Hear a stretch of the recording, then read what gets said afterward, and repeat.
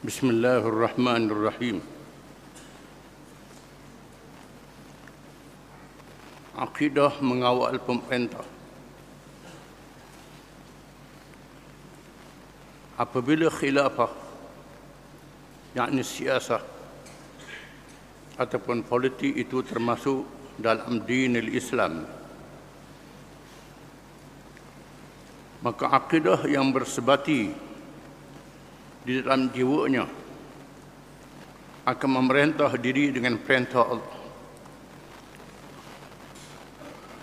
Tiadalah orang yang boleh meletakkan dirinya mengatasi undang-undang negara atau merasakan bahawa tiada orang yang berani mengawasi atau bertindak ke atasnya. Kerana setiap gerak-gerinya termasuklah dalam urusan siasat akan bertanggungjawab di hadapan Allah pada hari kiamat. Sebagaimana ditegaskan oleh hadis Rasulullah sallallahu alaihi wasallam, "Fal imamu ra'in mas'ulun 'an ra'iyatihi." Muttafaqun alaih. Artinya, ketua negara adalah pemimpin. Dia ditanya tentang rakyatnya. Perkara ini kita sebut di dalam semayang yang tak tersedari oleh kebanyakan orang Islam. Alhamdulillahi Rabbil Alamin. Segala puji bagi Allah Rabbil Alamin, Tuhan yang memiliki seluruh alam. Alam itu ialah semua makhluk, termasuk makhluk manusia. Di dalamnya ada dua bahagian tauhid. Alhamdulillah, segala puji bagi Allah. Di sini tauhid uluhiyah. Rabbil Alamin, yang memerintah mentadbir, bukan saja menjadikan alam. Di sini tauhid rububiyah. Uluhiyah dengan maksud tidak ada Tuhan yang layak diabdikan diri kepadanya, diperhambakan diri kepadanya dalam semua perkara, melainkan Allah. Perkataan Allah, lafzul jalalah, perkataan yang sangat hebat, yang tak boleh diterjemahkan dengan segala bahasa dalam dunia. Walaupun dia terjemah dengan Tuhan, Dewata Mulia Raya, God, macam-macam bahasa, tidak mencapai maksud perkataan Allah. Bahkan dalam ucapan kita, la ilaha illallah, tiada Tuhan yang sebenar melainkan Allah. Dalam perkataan Allah itu ada 3 huruf. Huruf alif, huruf lam, huruf ha. La ilaha illallah, 3 huruf saja dalam ucapan ini. La ilaha illallah, alif, lam, ha saja. Perkataan Allah dan la ilaha illallah, tak ada huruf yang lain. Saya tulis, tengok. Ini hebatnya perkataan Allah. Perkara yang di luar akal kita boleh memikirkannya. Dia sahaja Tuhan yang layak diabdi, diperhambakan diri kepadanya.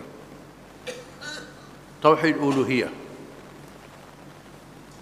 segala nama Allah Ta'ala, sifat-sifat Allah Ta'ala terkandung dalam perkataan Allah itu. Dia sahaja yang layak bernama dengan nama itu. Semua nama-nama Al-Asma'ul Husna, dia sahaja yang layak dengan sifat-sifat yang maha suci bersegala kekurangan, tak sama dengan makhluk. Ini perkataan Allah. Tauhid uluhiyah. Bila seorang nak masuk Islam, dia suruh mengucap la ilaha illallah. Bila orang nak mati, dia ajar la ilaha illallah. Rabbil alamin. Tauhid rububiyah. Rabb dengan makna yang memiliki seluruh alam ini. Dia yang menjadikan alam dan mentadbir alam dengan peraturan-peraturannya. Sama dengan alam nyata, alam gaib, alam langit, alam bumi, semuanya dijadikan oleh Allah dan mengikut peraturan-peraturan Allah. Malaikat ada peraturan dia, jin ada peraturan dia, manusia ada peraturan dia, binatang ada peraturan dia, pohon kayu ada peraturan dia, dan berada di kawasan masing-masing, termasuk bumi, bintang cakrawala, bulan, matahari, bergerak di kawasan masing-masing. Fi falakin yasbahun, di mana bintang-bintang terapung dalam kawasan dia. Fi falakin yasbahun, tak keluar dari kawasan yang ditetapkan oleh Allah Subhanahu wa taala. Maka manusia ini adalah habuk yang terlalu kecil daripada makhluk Allah Ta'ala, di bawah kerajaan Allah, perintah Allah. Tidak boleh membuat peraturan sendiri melainkan dengan izin Allah Subhanahu wa taala. Sama ada dia raja, presiden, perdana menteri, wakil rakyat, termasuklah ulama-ulama, ahli-ahli agama, tidak boleh membuat peraturan melainkan dengan izin Allah Subhanahu wa taala. Firman Allah Ta'ala, وَلَقَدْ أُوحِيَ إِلَيْكَ وَإِلَى الَّذِينَ مِنْ قَبْلِكَ لَئِنْ أَشْرَكْتَ لَيَحْبَطَنَّ عَمَلُكَ وَلَتَكُونَنَّ مِنَ الْخَاسِرِينَ. Sesungguhnya telah diwahyikan kepadamu, wahai Muhammad sallallahu alaihi wasallam, dan rasul yang dahulu daripadamu diwahyikan kepada semua. Sekiranya engkau sekutukan Allah dengan sesuatu yang lain, melantik yang lain pada Allah Ta'ala yang berkuasa di atas kamu, sama ada dalam perkara ibadat, hukum, hakam dan lain-lain, terhapuslah amalan kamu. Termasuklah amalan Nabi Muhammad SAW dihapuskan oleh Allah. Sekiranya Muhammad sendiri yang melantik lain pada Allah Ta'ala. Nabi-Nabi yang alaihimussalatu wassalam tidak boleh pandai-pandai sendiri, melainkan mengikut izin Allah Ta'ala. Wa ma yantiqu 'anil hawa in huwa illa wahyun yuha. Dan dia Muhammad itu tidak bercakap mengikut hawa nafsu, malaikat wahyi yang diwahyikan kepadanya. Ada perkara yang dia wahyikan, yang didiamkan, tak diwahyikan. Maka Nabi boleh bercakap, boleh buat keputusan. Kadang-kadang bila Nabi buat keputusan, turun wahyi membetulkannya dengan cara itu. Kadang-kadang wahyi terus turun, kadang-kadang Allah Ta'ala biarkan dan dia betulkan dengan wahyi itu, supaya manusia sedar dia ada kelemahan. Lepas semayang kita suruh berwirid, Qulillahumma malikal mulk tu'til mulka man tasha wa tanzu'ul mulka mimman tasha wa ta'izzu man tasha wa tudhillu man tasha biyadikal khairu innaka ala kulli syai'in qadir. Wirid lepas maya, katakanlah, Allahumma malikal mulk, ya Allah yang memiliki kerajaan. Kerajaan dimiliki oleh Allah Ta'ala. Dia beri pada siapa yang dikehendaki, dicabut siapa yang dikehendaki. Dia muliakan siapa yang dikehendaki, dihinakan siapa yang dikehendaki. Biadikal khair, di dalam kuasa genggaman dia saja kebaikan. Allah Ta'ala jadikan kerajaan pada mereka yang adil, mereka yang zalim, mereka yang baik, mereka yang jahat. Allah Ta'ala beri berlaku pasang surut dalam kejadian alam. Bukan sahaja laut, sungai, bukan sahaja dunia ada musim, sejuk, panas, hujan, kemarau. Manusia juga jadikan begitu. Kadang-kadang berlaku adil, berlaku zalim. Mengapa Allah Ta'ala buat begitu? Nak uji manusia. Liyabluwakum ayyukum ahsanu amala. Untuk menguji kamu siapa yang paling baik amal kalangan kamu. Allah Ta'ala nak uji, Allah Ta'ala nak cuba. Maka seorang pemimpin yang memerintah dengan Islam akan merasakan bahawa dia berada di bawah perintah Allah Ta'ala. Ini dia ajaran Islam. Berbeza dengan ajaran agama lain yang merasakan bahawa orang yang berkuasa macam Tuhan juga, boleh buat ikut suka dia. Macam Fir'aun, macam Namrud. Sekiranya mereka yang berkuasa menganggap mereka boleh buat macam Tuhan, langgar hukum Tuhan, boleh buat perkara yang tak diizinkan oleh Allah Ta'ala, itu salah, melampaui batas. Dengan sebab itulah bila Nabi memeteraikan perjanjian Madinah, Sahifah Madinah, piagam Madinah, di antara Nabi, sahabat-sahabatnya dan penduduk Madinah, wa ma kana min ahli hadhihi as-sahifati min hadathin aw istijarin yukhafu fasaduhu famarduhu ila Allah wa ila Muhammadin Rasulillah sallallahu alaihi wasallam. Dan apa-apa perkara yang menjadi pertelengkahan di kalangan semua pihak yang terlibat di dalam perjanjian ini, perjanjian Sahifah Madinah, berlaku pertelengkahan, maka hendaklah dibimbingi. Berlaku pertelengkahan dan keburukan, hendaklah dikembalikan kepada Allah, yang Allah Ta'ala, dan Muhammad sallallahu alaihi wasallam yang dilantik oleh Allah Ta'ala. Quran hadis hukum yang tertinggi.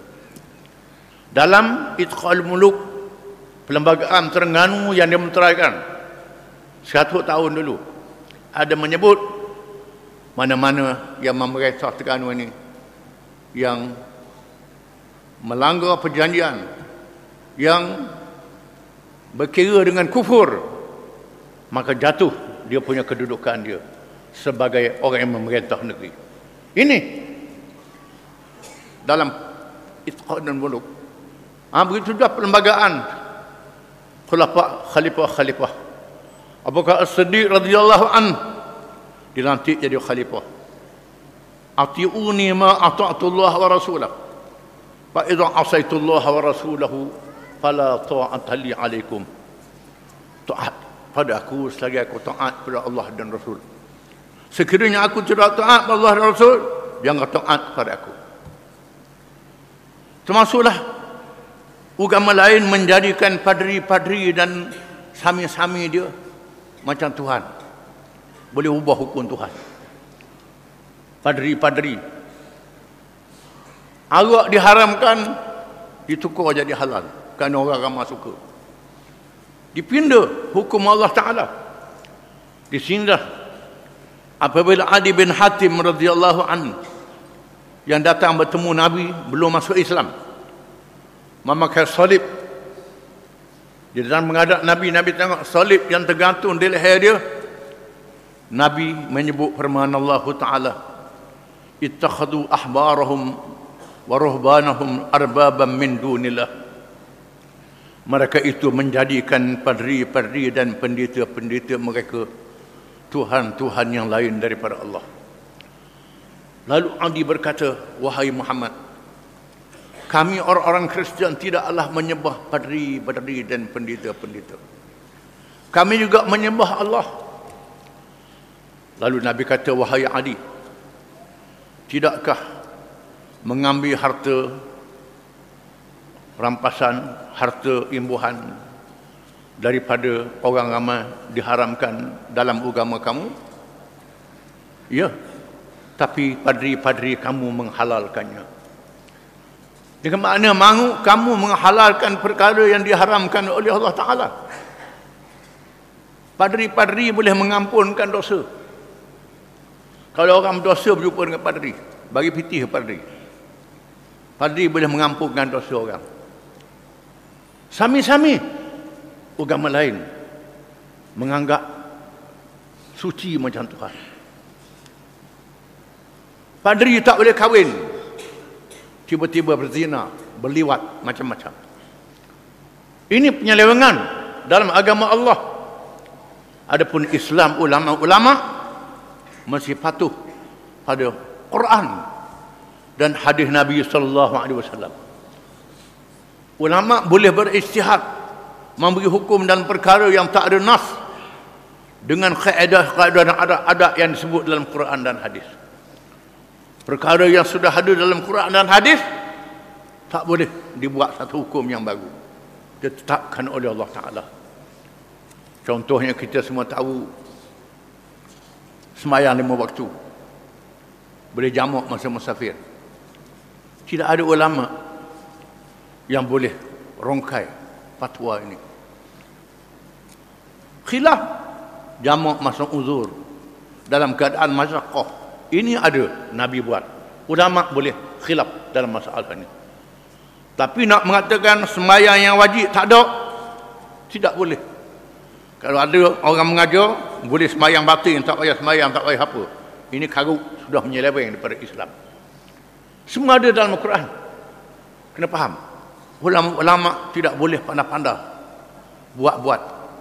Dan ulama memelihara ilmu secara asanid, bukan sahaja ijazah yang ditulis, ijazah secara riwayat daripada gurunya sehingga sampai kepada Nabi sallallahu alaihi wasallam.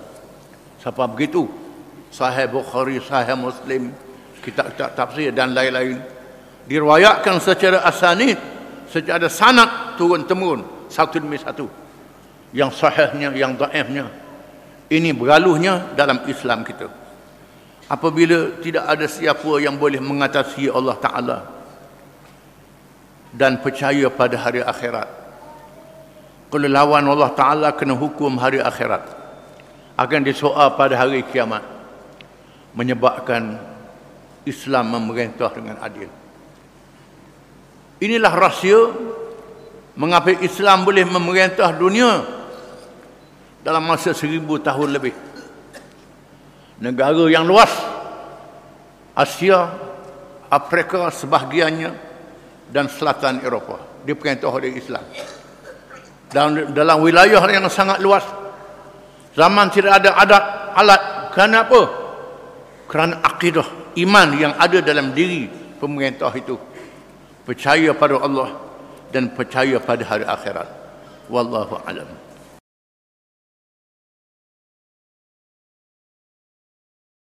Bismillahirrahmanirrahim.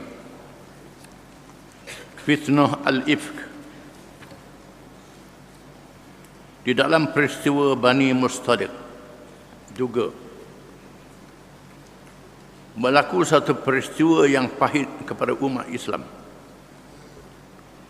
yang menyentuh rumah tangga Rasulullah sallallahu alaihi wasallam mengenai Ummul Mukminin Aisyah radhiyallahu anha, di mana dia mendapat undian untuk mengiringi Rasulullah sallallahu alaihi wasallam dalam peperangan Bani Mustaliq,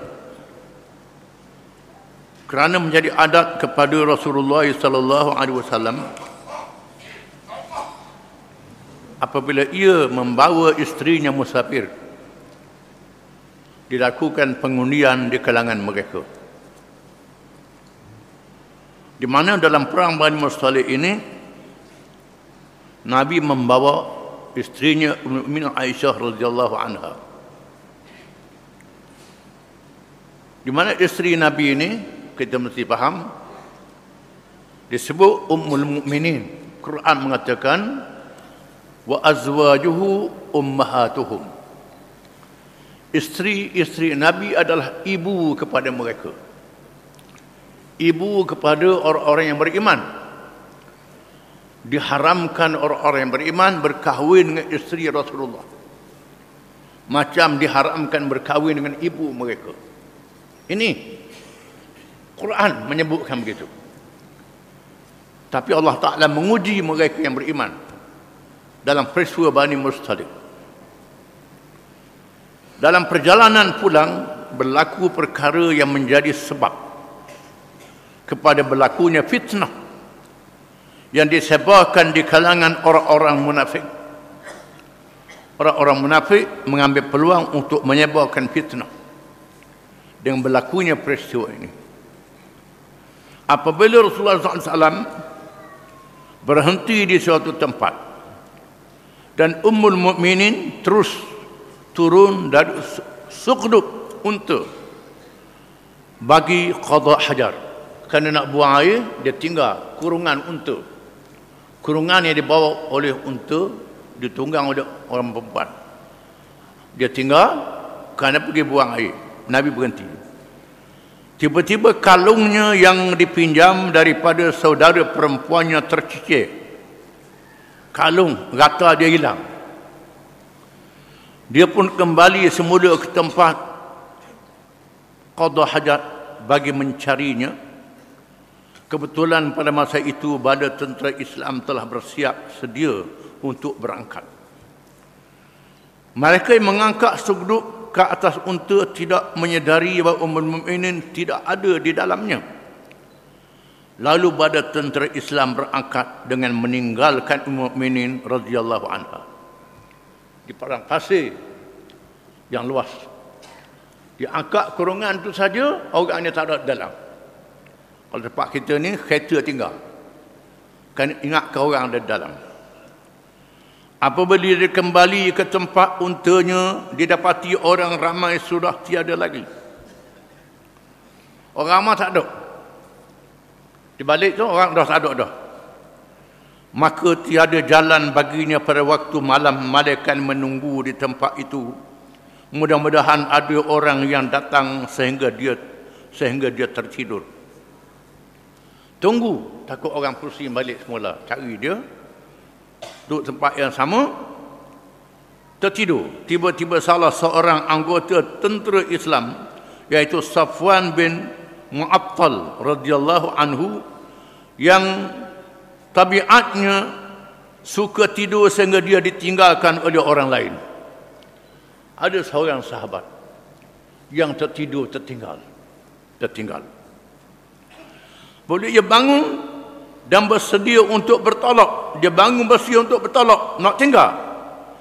Tiba-tiba terlihat seorang perempuan. Kenapa ada seorang perempuan? Alangkah terkejutnya apabila mengetahui perempuan itu adalah Ummul Mukminin Aisyah radhiyallahu anha.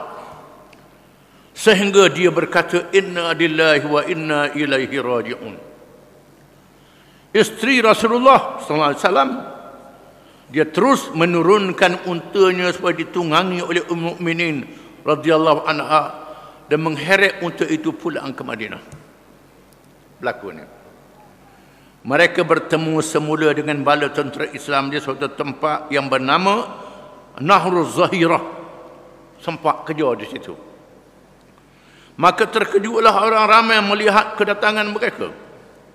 Tetapi setelah mengetahui keadaan yang sebenar, mereka bercakap dengan cara yang layak dengannya. Dengan cara yang layak dengannya. Kerana isteri Nabi adalah ibu mereka. Ibu mereka diharamkan oleh Islam. Macam ibu sendiri. Ini sahabat-sahabat menganggap begitu.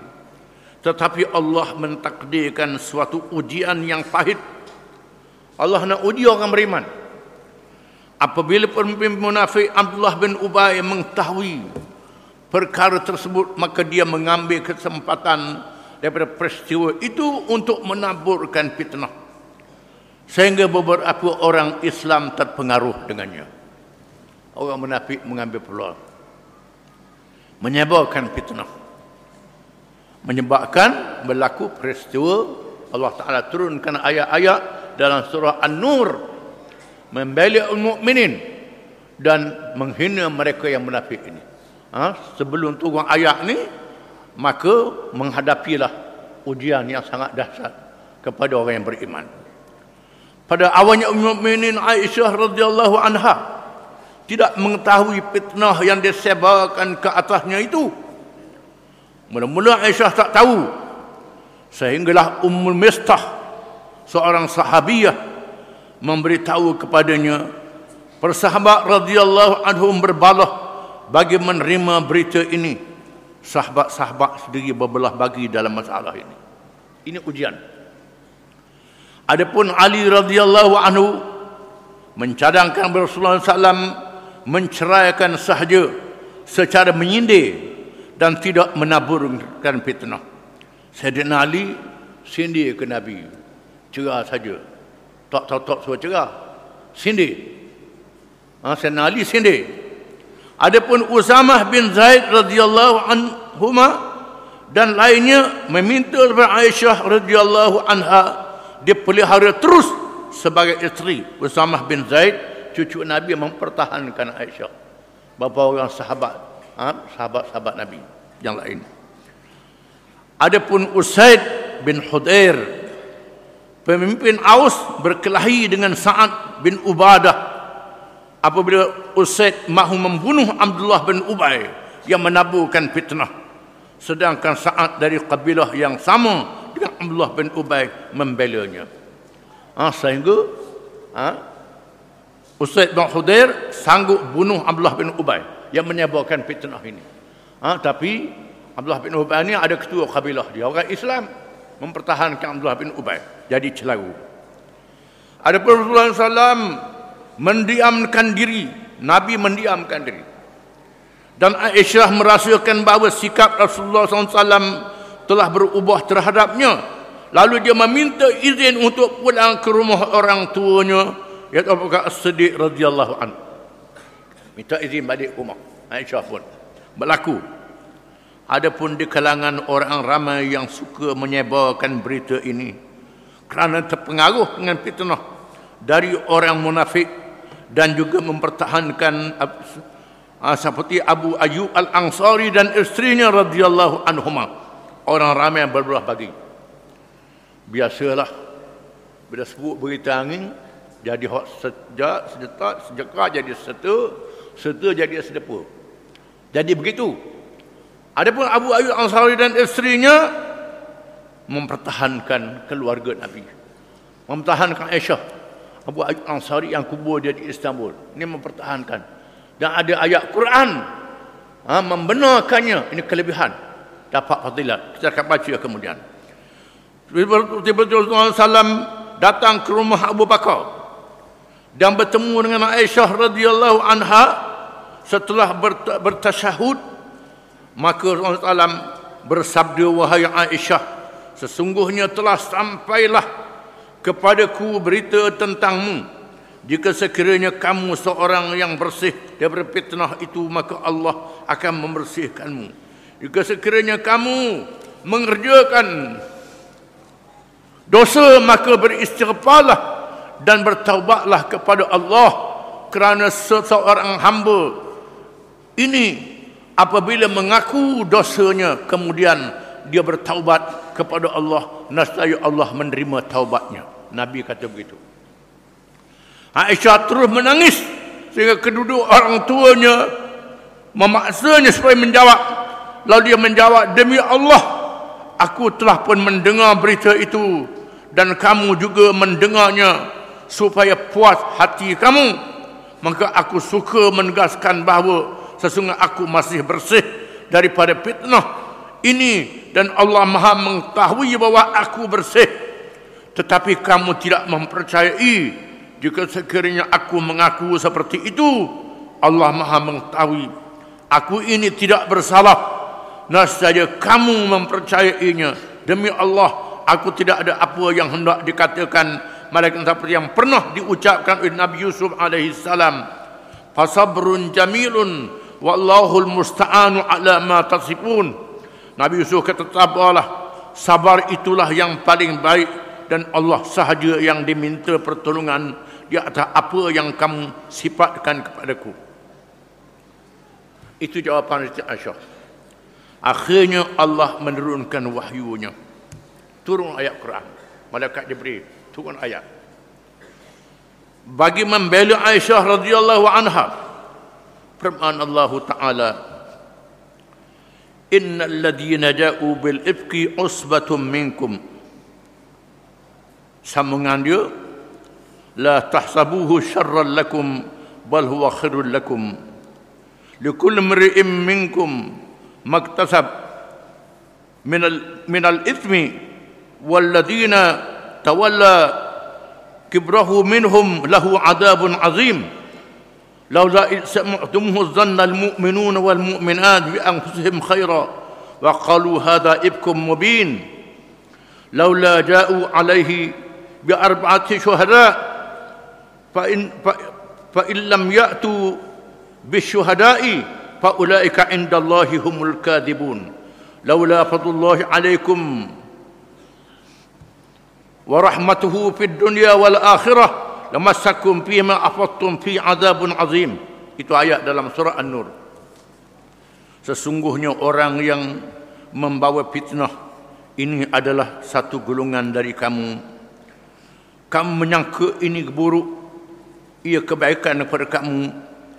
Apa yang kamu usaha daripada dosa, maka baginya azab yang sangat besar. Kalaulah kamu mendengar apabila kalau tidak orang-orang yang beriman menyangka, lelaki menyangka terhadap mereka berkata ini adalah dosa yang sangat besar. Di sana ada orang yang beriman yang mengatakan ini adalah satu tuduhan, dan Allah Ta'ala ayatnya panjang dalam surah An-Nur yang boleh dirajak. Ayat ini membersihkan Aisyah radhiyallahu anha. Tunggu ayat Quran. Ayat Quran dalam surah An-Nur. Ayat ini mensabitkan satu peristiwa yang menguji mereka yang beriman. Jadi kita kena pegang. Allah Ta'ala dah sebut dalam surah Al-Ahzab, wa ummahatuhu wa azwajuhu ummahatuhum. Di mana isteri-isteri Nabi adalah ibu-ibu kepada mereka. Di mana sahabat-sahabat Nabi ini sangat kuat berpegang dengan Quran. Kalau benda yang berlaku atas diri mereka pun, mereka serah diri dihukum. Walaupun Allah Ta'ala izinkan mereka beristighfar, mereka serah diri dihukum. Siapa begitu sekali? Tak kalah mereka nak buat benda yang buruk pada keluarga Nabi SAW. Apabila ayat-ayat ini dibaca oleh Aisyah, maka kedua-dua orang tuanya menyuruh Aisyah bangun menghormati Rasulullah SAW. Tetapi Aisyah menjawab, demi Allah, aku tidak bangun kepadanya, dan aku tidak mahu menguji malaikat Allah sahaja, kata Aisyah. Tegas. Aku tak puji Nabi, aku puji Allah. Allah Ta'ala yang membela aku. Bersempena dengan fitnah ini, maka dijatuhkan hukuman sebat sebanyak 80 kali kepada beberapa orang yang menyebarkan fitnah di kalangan lelaki dan perempuan. Orang Islam yang menyebarkan fitnah dihukumkan sebat sebanyak 80 kali sebatan. Ini hukum Islam, disebut hukum qazaf. Qazaf ialah menuduh orang berzina dengan tidak ada 4 orang saksi. Hukumannya ialah 80 sebatan. Sebatan ini sebatan untuk mendidik dan mengajar, bukan untuk mencederakan. Ini kena faham. Bunyinya 80. 80 itu untuk mendidik dan mengajar, untuk memalukan mereka yang membuat dosa itu. Tetapi Abdullah bin Ubay dibiarkan kerana cukup kepadanya janji daripada Allah untuk menyaksanya di hari akhirat. dan kerana ingin mengelakkan fitnah yang lebih besar. Orang munafik Nabi tak hukum. Nabi hukum orang Islam je. Ini kita rasa pelik. Lepas tu orang munafik ni pacung lah. Pacung leher. Dok, Nabi biarkan. Biarkan dia. Supaya orang tengok. Kerana Nabi yakin dia akan masuk neraka pada hari kiamat. Nabi yakin. Masuk neraka pada hari kiamat. Biar Tuhan hukum. Biar dia terima hukum akhirat. Biar dia sedap di atas dunia ni. Dengan sebab itu, kita orang Islam ni jangan duka cita bila kita dihukum. Kerana hukuman di atas dunia membersihkan kita daripada dosa. Tak kena hukum dah di akhirat. Orang munafik dia suka sangatlah tak kena hukum. Kerana dia tak percaya pada akhirat. Peristiwa yang pahit ini menjadi ubat yang mujarab untuk mengeratkan hubungan di dalam sah umat Islam dengan tindakan tegas ke atas unsur-unsur kelemahan di dalamnya. Kerana ayat-ayat yang diturunkan dihalakan ke arah umat Islam, tidak dihalakan banyak kepada orang-orang munafik yang menghangatkan masalah untuk mengukuhkan jamaah agar jangan bertindak ke atas orang lain sahaja, tetapi hendaklah bertindak ke atas diri sendiri, yakni unsur-unsur kelemahan yang ada di dalam jamaah yang boleh dipermainkan oleh musuh dengan menyebabkan fitnah yang sengaja diada-adakan. Ini kena faham. Mengapa Nabi hukum orang beriman, Nabi tak hukum orang munafik. Orang munafik dia bebaskan. Orang beriman dia hukum untuk mendidik mereka yang beriman, membersihkan dosa mereka. Ada orang munafik dia peluang untuk bertaubat. Kalau tak bertaubat, ada neraka dah hari kiamat. Lepas mati kena selalu.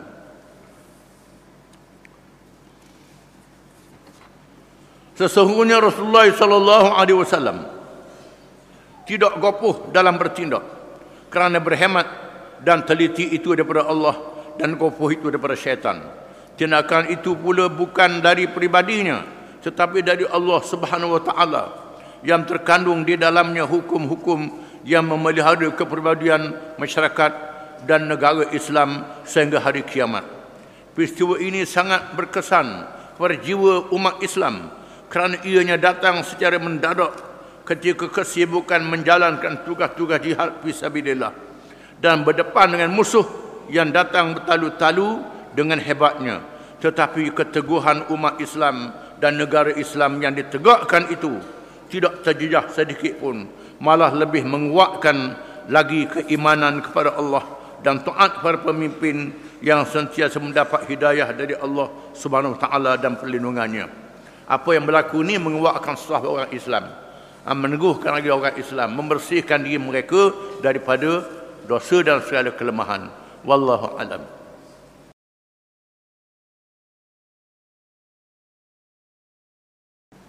A'udzu billahi minasy syaithanir rajim.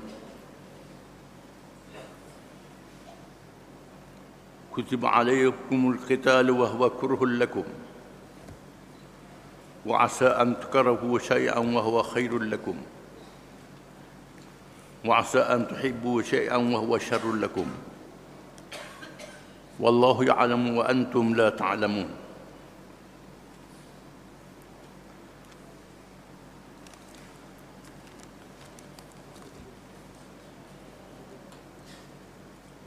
Maksudnya kamu diwajibkan berperang untuk menentang pencerobohan.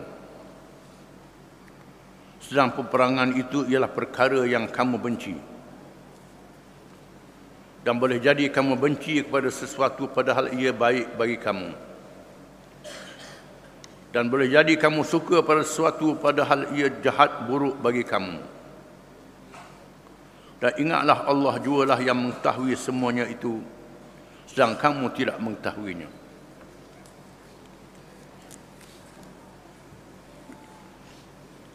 Ayat ini berkait dengan hukum berperang dalam Islam. Menegaskan kadang-kadang peperangan itu diwajibkan.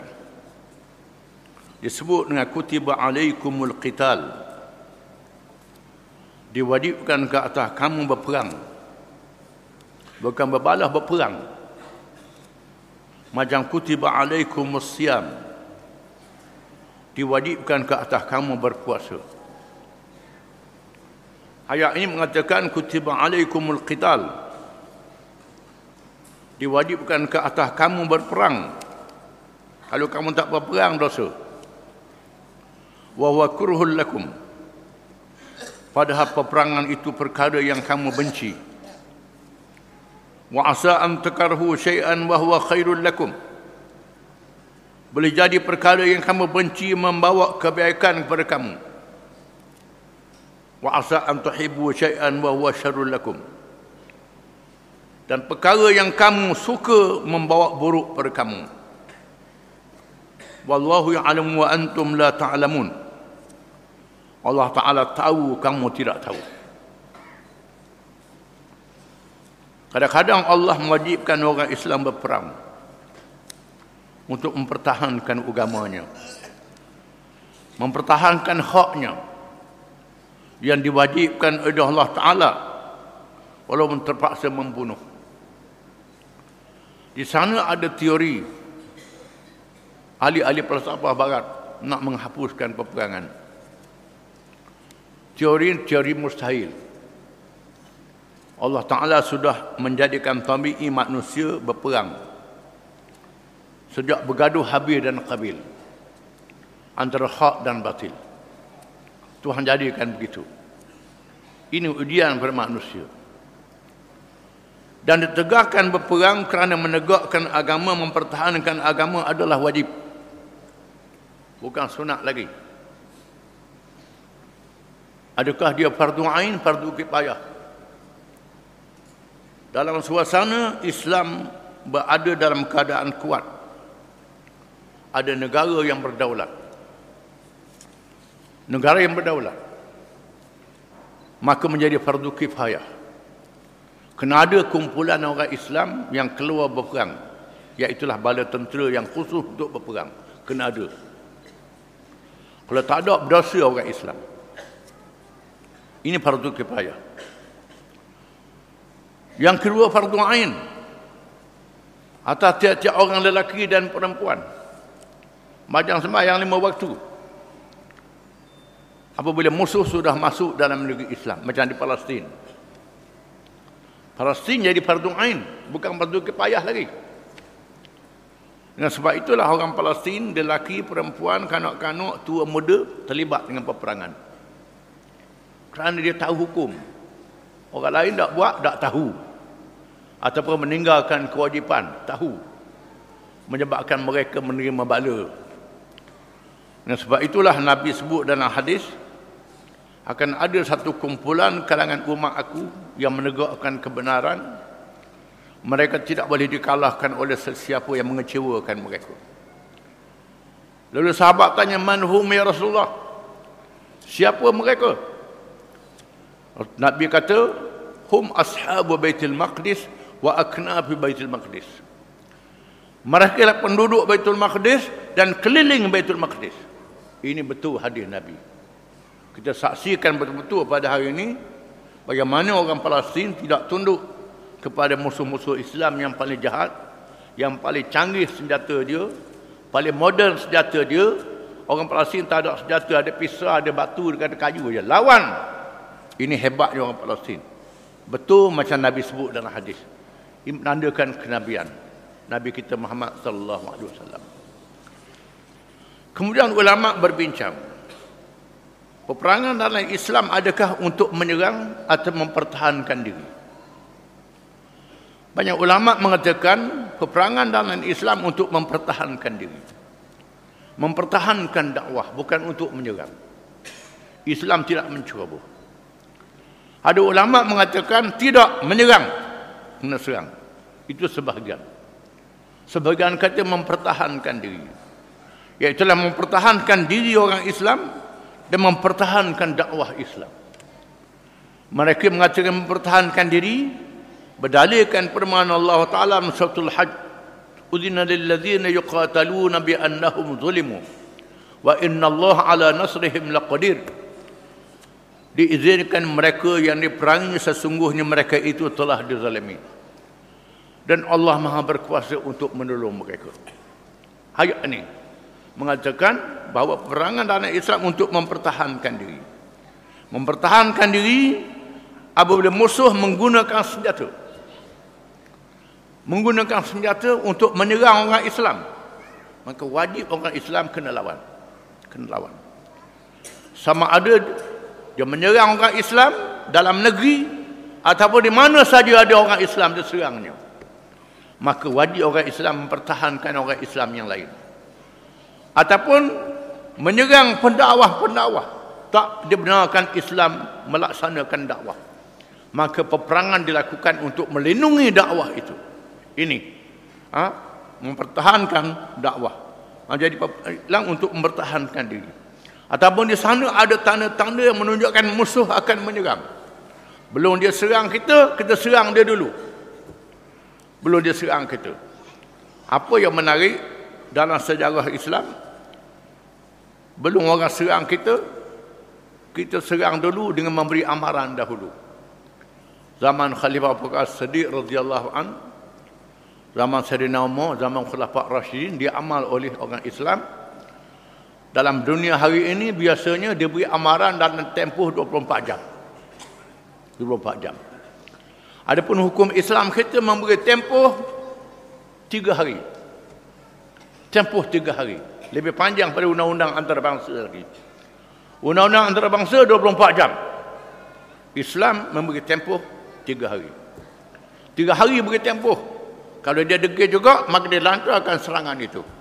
Sebab itu dia hantar utusan pada musuh. Sama ada kamu menerima Islam ataupun kamu berdamai dengan orang Islam.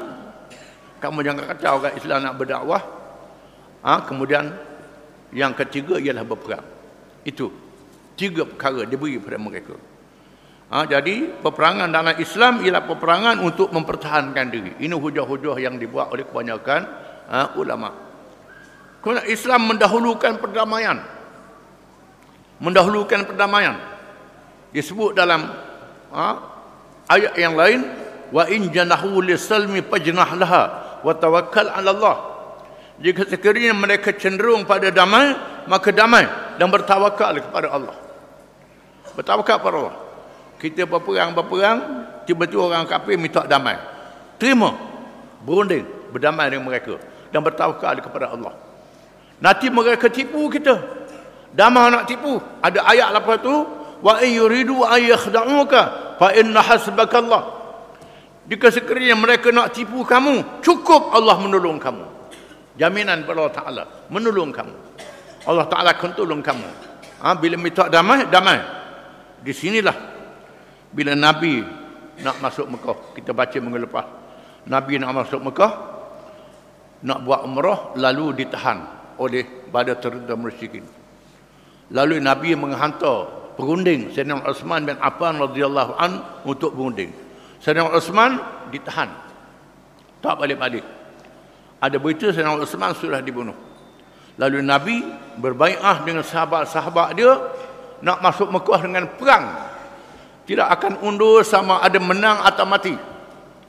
Bila dengar Nabi nak masuk, Quraisy menghantar utusan ajak berdamai. Nabi terima perdamaian itu. Siap nak perang dah, nak buat umrah pula, orang ajak damai. Nabi terima perdamaian itu. Kerana perdamaian didahulukan. Di sini ialah konsep ataupun dasar hubungan antarabangsa dalam Islam. Dalam dunia hari ini disebut hubungan antarabangsa, antara negara. Islam mendahulukan perdamaian daripada peperangan.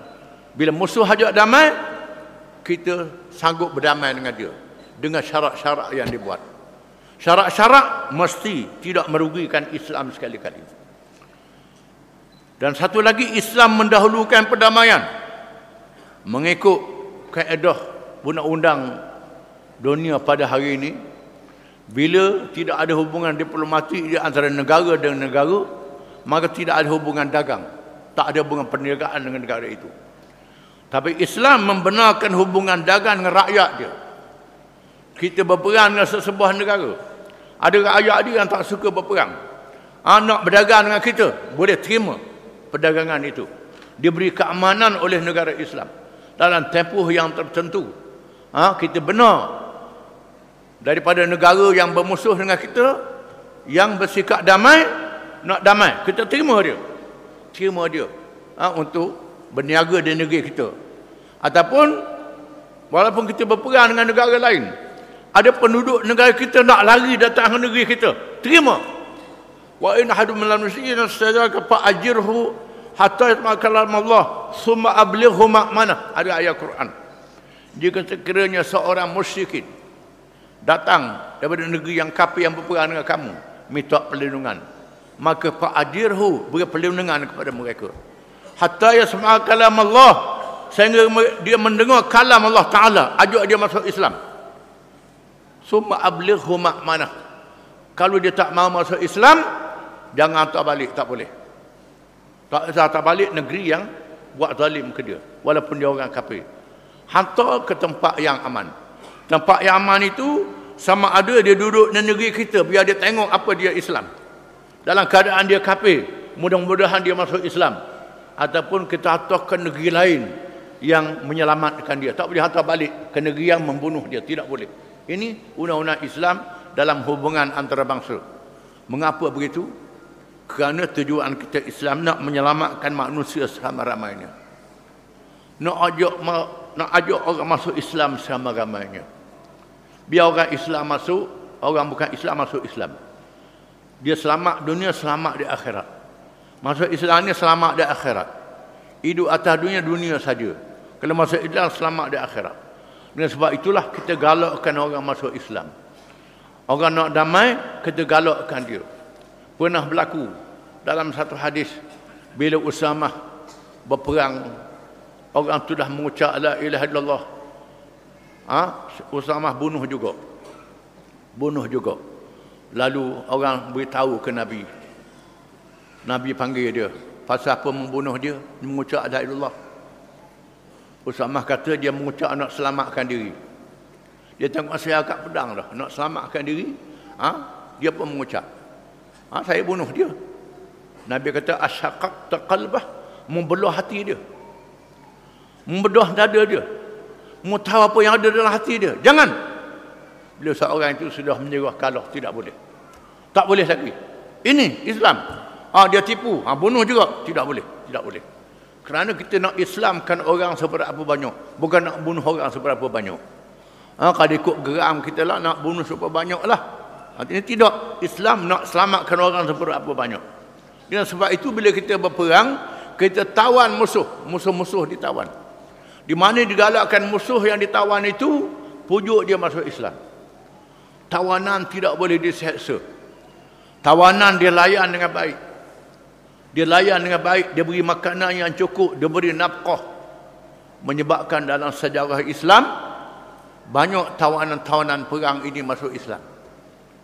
Dan menjadi pejuang-pejuang Islam.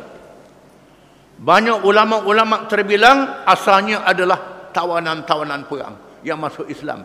Mengaji Islam, jadi alim, jadi pejuang, jadi raja kerajaan Osmaniyah, kerajaan Mamalik, kerajaan Mughal di India. Ini semua asalnya adalah hamba-hamba yang ditawan oleh tentera Islam. Asalnya hamba. Orang Turki ni hamba, ditawan tentera Islam. Turki penduduk asal tengah. Islam tawan dia. Masuk Islam. Belajar Islam. Kuat Islam. Bila orang Arab tinggal Islam, dia ambil alih jadi pemimpin Islam. Ini sejarahnya. Jadi Islam ni menggalakkan orang supaya terima Islam sebanyak-banyaknya. Jadi peperangan lebih bertujuan untuk mempertahankan, bukan untuk menyerang semata-mata. Wallahu a'lam.